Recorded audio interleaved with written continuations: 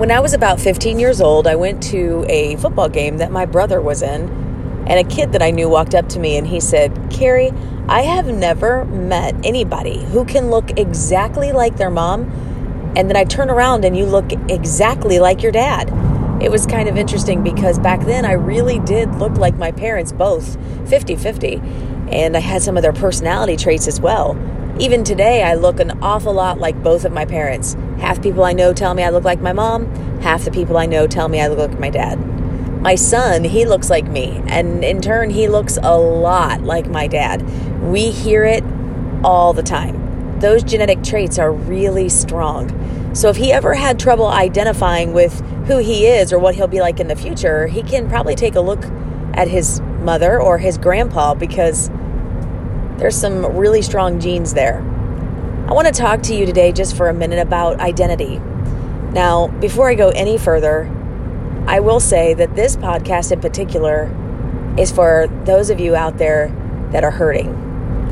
I noticed on some of my demographics when I posted the loneliness podcast, it got a massive amount of hits, a lot more than any other one. And it just really reminded me that in this great big world we're living in, people are hurting. And if you know somebody that's hurting, you need to send this to them. I want to talk to you today about identity.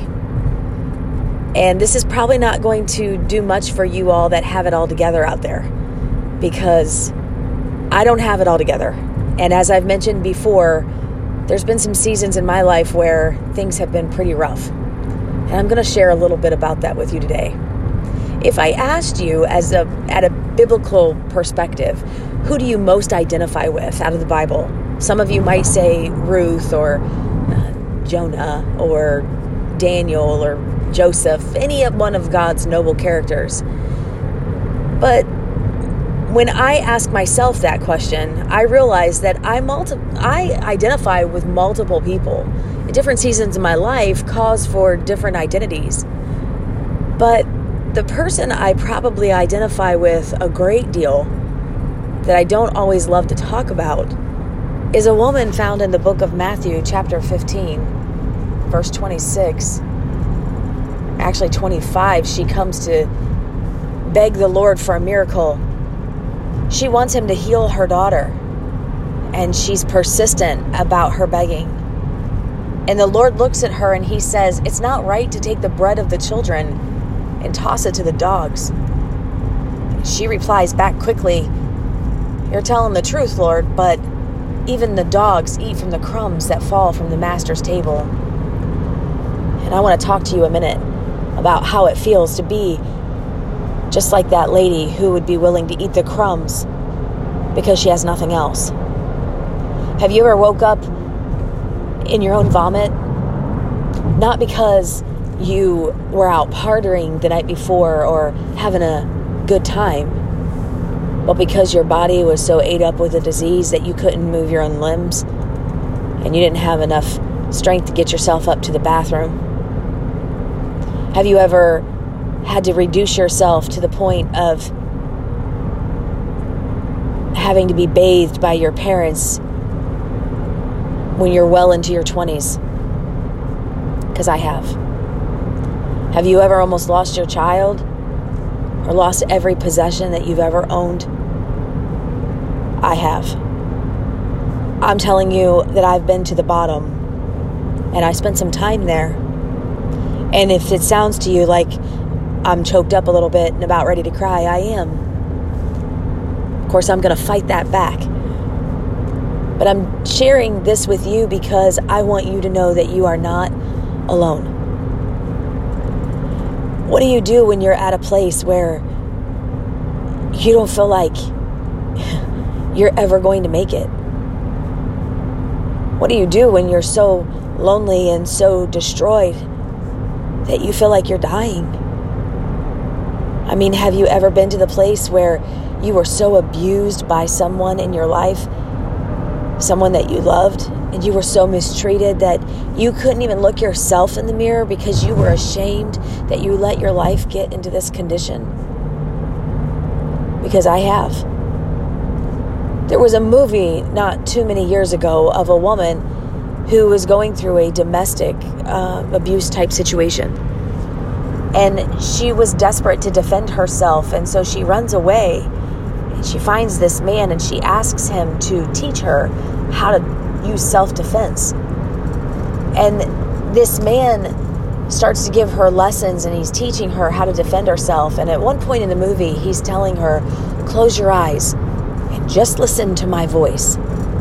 Listen to what I'm going to say to you, because we know that you're going to be in the fight for your life and you need to be able to hear what I'm saying. Can I just tell you this morning to listen to my voice?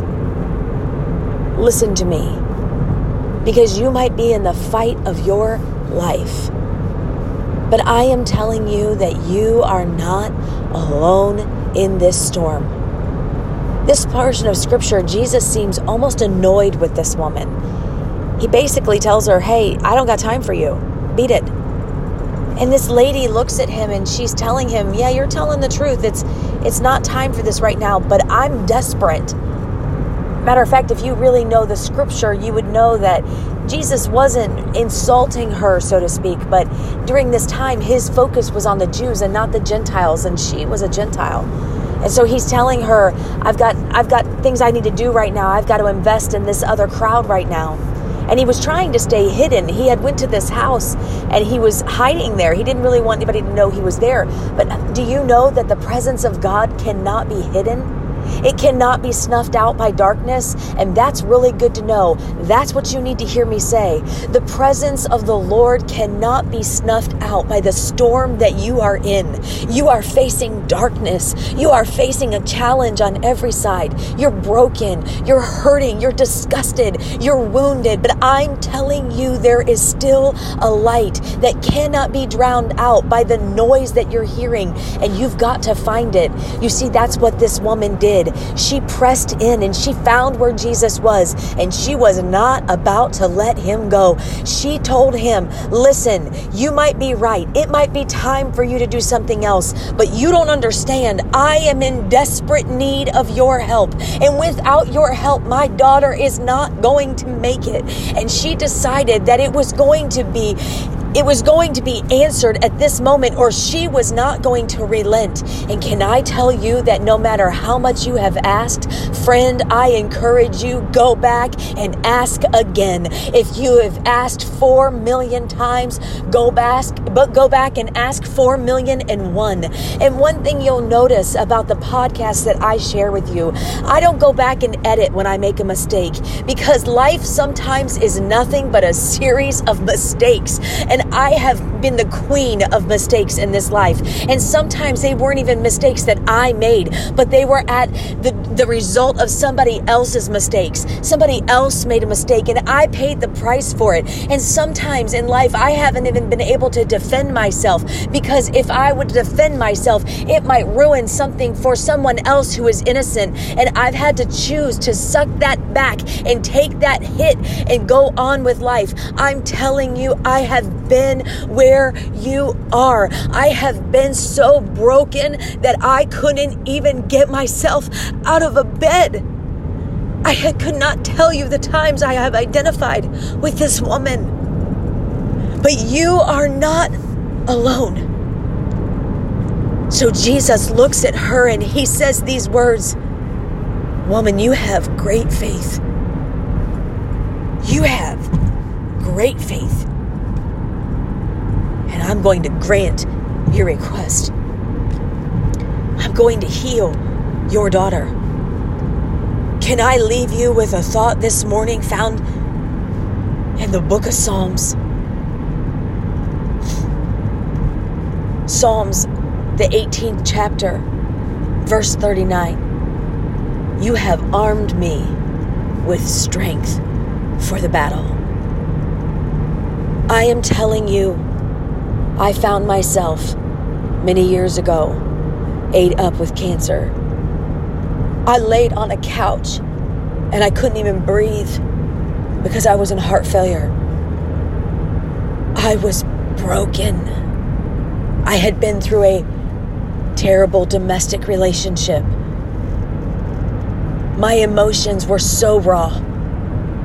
I cannot begin to tell you the nightmare that I had faced. And I find myself laying on this couch. I couldn't hardly speak. I couldn't hardly breathe. And I will never forget as long as I live. I felt a little song stirring in my belly. And I began to just sing.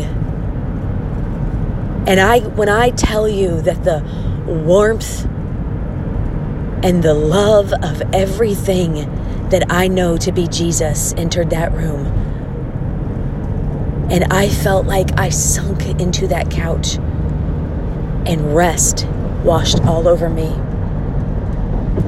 A long time ago, someone gave me a piece of advice. There's a scripture that says, "Be still and know that I'm God." And this lady looked at me and she said, "Carrie, sometimes we just have to lay down and listen."